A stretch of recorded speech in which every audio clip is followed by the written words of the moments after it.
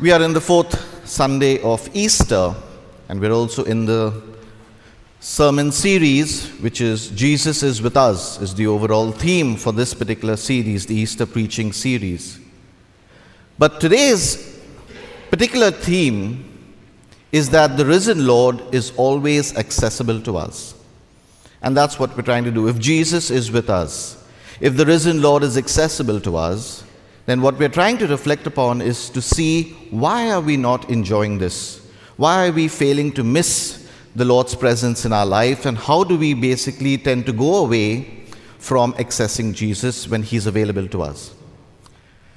Whenever we are looking at the Gospel of John, he uses a lot of symbolism and he uses a lot of analogies. And today's Gospel is one of those beautiful examples of how he uses analogies and that are very symbolic of something much deeper.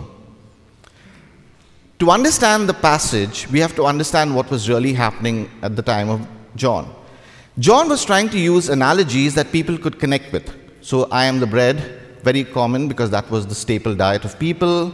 The vine and the branches, that was also something that people were very used to.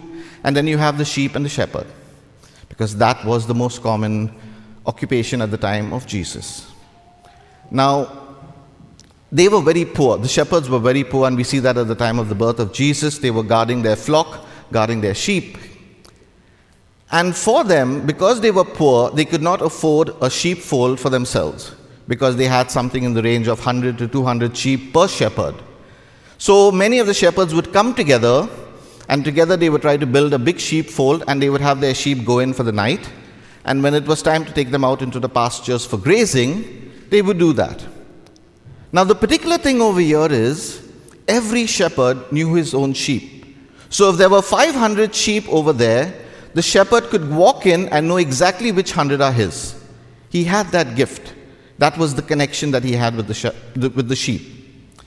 Now imagine if each shepherd had to go in, choose their sheep and come out. By the time all came out, it would be time to put them back in. So they had another way of doing it.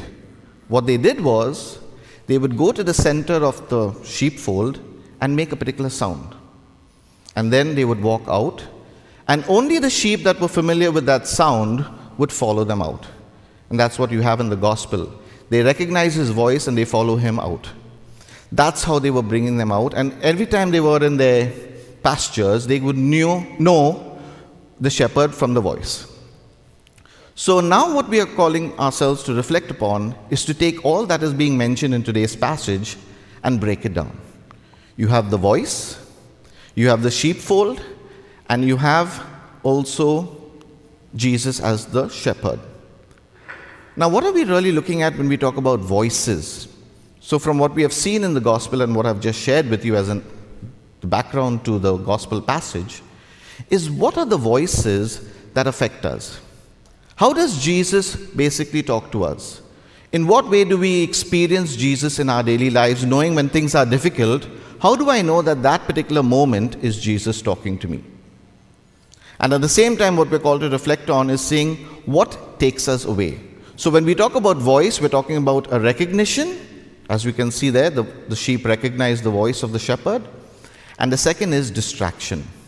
So it's the voice that makes us come to Jesus, and there's a voice that takes us away from Jesus. And therefore, when we talk about voices, it's not just external voices, but internal voices too that can affect us. So for example is anxiety, sadness, hopelessness. They're all voices that take us away from the voice of peace, which is Jesus in our lives, which is God. What is it that stops us from loving? That is another way of seeing who we are truly created to be, and that's what the voice of Jesus allows us to come back to. That peace, that love that is always there for us. So what takes us away from it? So what are the distractions that we could have in our life? Distractions are important. My own therapist would tell me that all distractions are attractions. Meaning, if you're able to understand what it is trying to tell you, you'll be able to find a voice through that and come to the center of who you're supposed to be or what you really need to do to enjoy peace. And I think that's what we're called to do today. So when we take this particular theme of today, which is the accessibility of Christ, is what are the opportunities we can give ourselves to allow God's voice to be present in our life?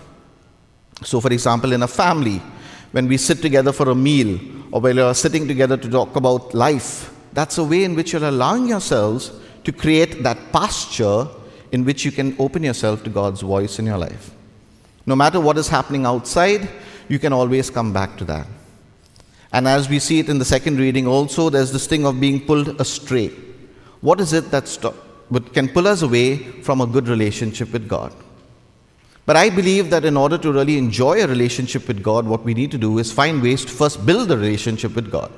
Because the closer we are to God, that's the way we can understand Him better and understand how He talks to us. The sheep and the shepherd, it's not something that happened overnight. It is the continuous interaction that the shepherd has with the sheep that allows the sheep to know that with this particular person, I am safe. And this particular person will always be there to protect me. And that's why it's always about coming to that sheepfold, because in that connection, we have to be in link with God. A very good example of talking about how we are in link with God or in sync with God is take the Wi-Fi signal. It has a range. If you cross that range, you lose the signal. And it's the same way with God. What is it that allows us to be in that sync with God, to realize that as long as I'm within this range and the sheepfold of God, I am at peace and I am protected. And I would like to end with this because I think towards the end of the passage, it's calling us to a relationship with God. Because it is in that relationship with God that we can allow ourselves to experience these voices, to know which is the voice of the good spirit and which is the voice that is trying to take us away from God. I may have used this analogy before, and if I use it again today, please bear with me. But when it comes to the relationship with God, this is one example that I've used in my own life, and I love sharing it with others.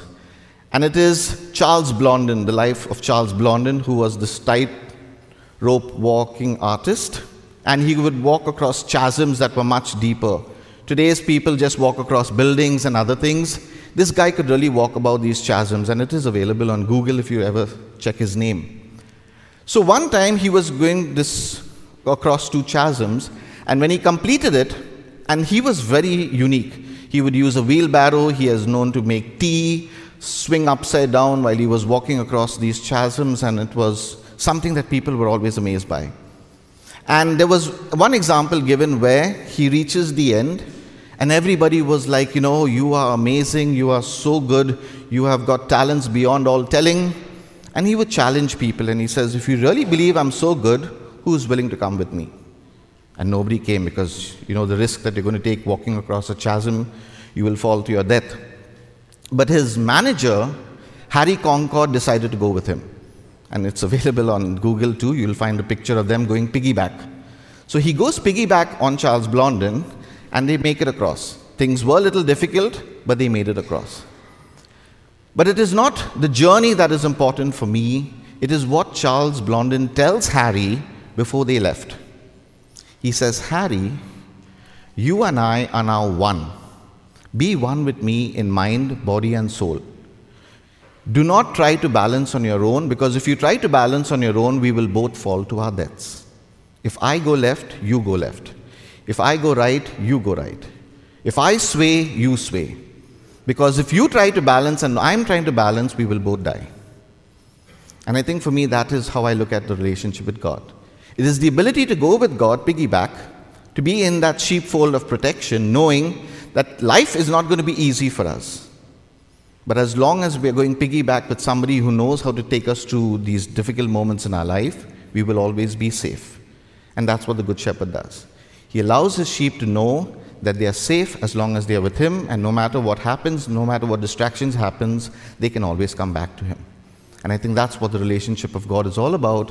It's a relationship that allows us to experience a peace, knowing that no matter what happens in my life, I always have a center of peace to go to, and that is the relationship with God.